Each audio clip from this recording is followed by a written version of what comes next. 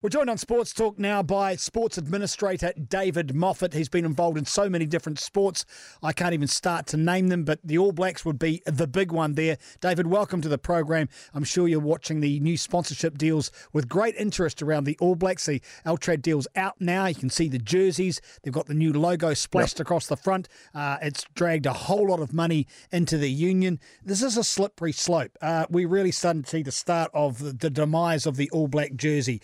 Are they really selling out now? What do you reckon? And welcome to the show. Thank you very much, Darcy. Look, it's a difficult one. I along with Kevin Roberts, we did the original Adidas deal, and we wanted the jersey to be as black as possible. So that there was no room on there for Steinlager. We just had Adidas and the All Blacks logos on there. No stripes. They were never able to have 3 stripes on the All Black jersey. They could on the other teams. But it was all. But then, obviously, I don't know what happened with the Adidas numbers. But then they went and I suggest they must have reduced them because they then went and got AIG, and now they've got Altrad. I just had a look at the French Federation site, and they have the French team now has the exact same logo on the front of their jersey, which you can understand because the company is a French-owned company. So now the All Blacks. Hopefully, if they're playing France in the World Cup final in 2023, if we're playing France, we'll be playing in pretty much the same jerseys. One will be black and one will be blue. I just wish the Altrad logo was a bit smaller because it seems to overtake the jersey. But then I'm aware that Ineos is going on the shorts or somewhere. Starts to look a little bit like a billboard. But when I looked up the records, apparently the French company paid $42 million for their 5-year contract with France. So I'm picking that they would have paid a lot more. I've got no idea what they've paid, obviously. So dollars talk.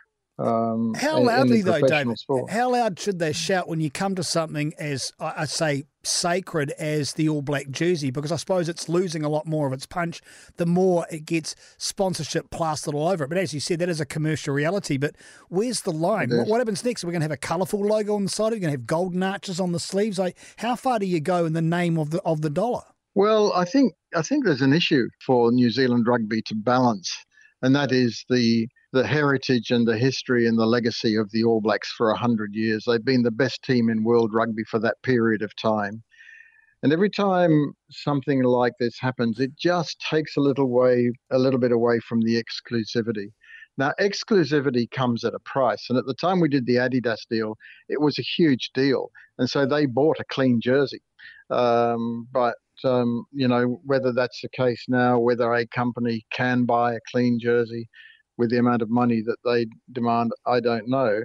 The interesting thing for me, though, is that if the Silver Lake deal goes ahead, you could end up with a lot more sponsors on, the kit, because they would see that as very much a billboard and a way of getting their money back. But I just worry sometimes about the exclusivity and what's happening to the All Black brand, and more recently, where the All Blacks find themselves. The top 3 or 4 countries don't fear the All Blacks anymore. Ireland doesn't fear us. England, France, they don't fear us anymore on the field. And I always felt that, you're going to be playing the All Blacks. You're playing this team that's all in black. Now we have the same front of the jersey as the French side. And we've always had problems with France. Always had problems with them. Yeah. Well, look, I mean, maybe it's a generational thing, and people of your generation, of my generation as well, we look to that and go, tradition says it's always been a black jersey. That's what we've grown up with. But in this day and age, the new generations coming through are so exposed to advertising and to jerseys covered in logos that it doesn't matter 2 beats to them. They're not overly concerned. Maybe it's a generational concern about this black jersey. But are those new generations going to watch the All Blacks? Are they the sort of people that are going to pay too much attention, given that they get hammered so much by so many different formats these days which carry advertising? Is it going to get a cut through? And that's why they want to sponsor the All Blacks, because the All Blacks is a brand that can get that cut through, whereas others can't.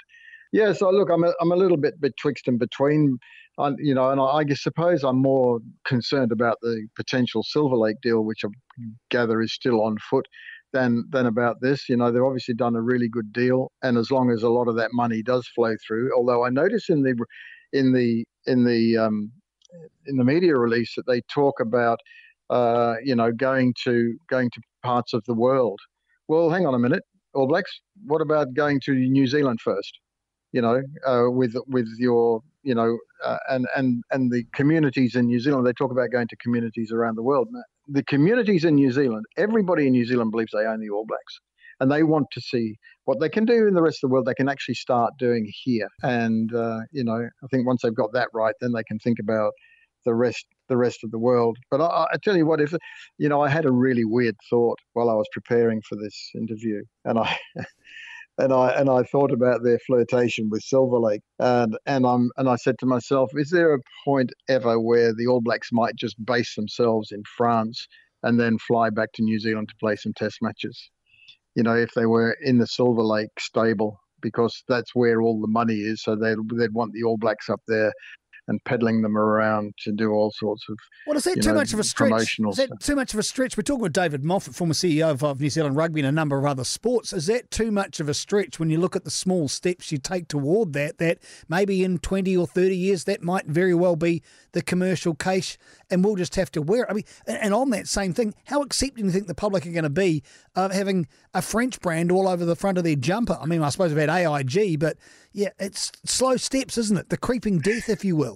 I just don't know. If the money that is being mooted on this deal, let's say 120 million New Zealand, well, it's about 60 million US. That is going to be about the same sort of value as they put on the French team, 42 million over 5 years. I mean, I suppose I put a lot of myself into the Adidas deal and the Black Ferns and the Maori rugby and all that sort of stuff, but I know things have to change. And I hope to talk to you not so far away about another change that we're recommending for rugby, which we think will, and it's focused entirely on the amateur game. But, it's professional rugby, isn't it?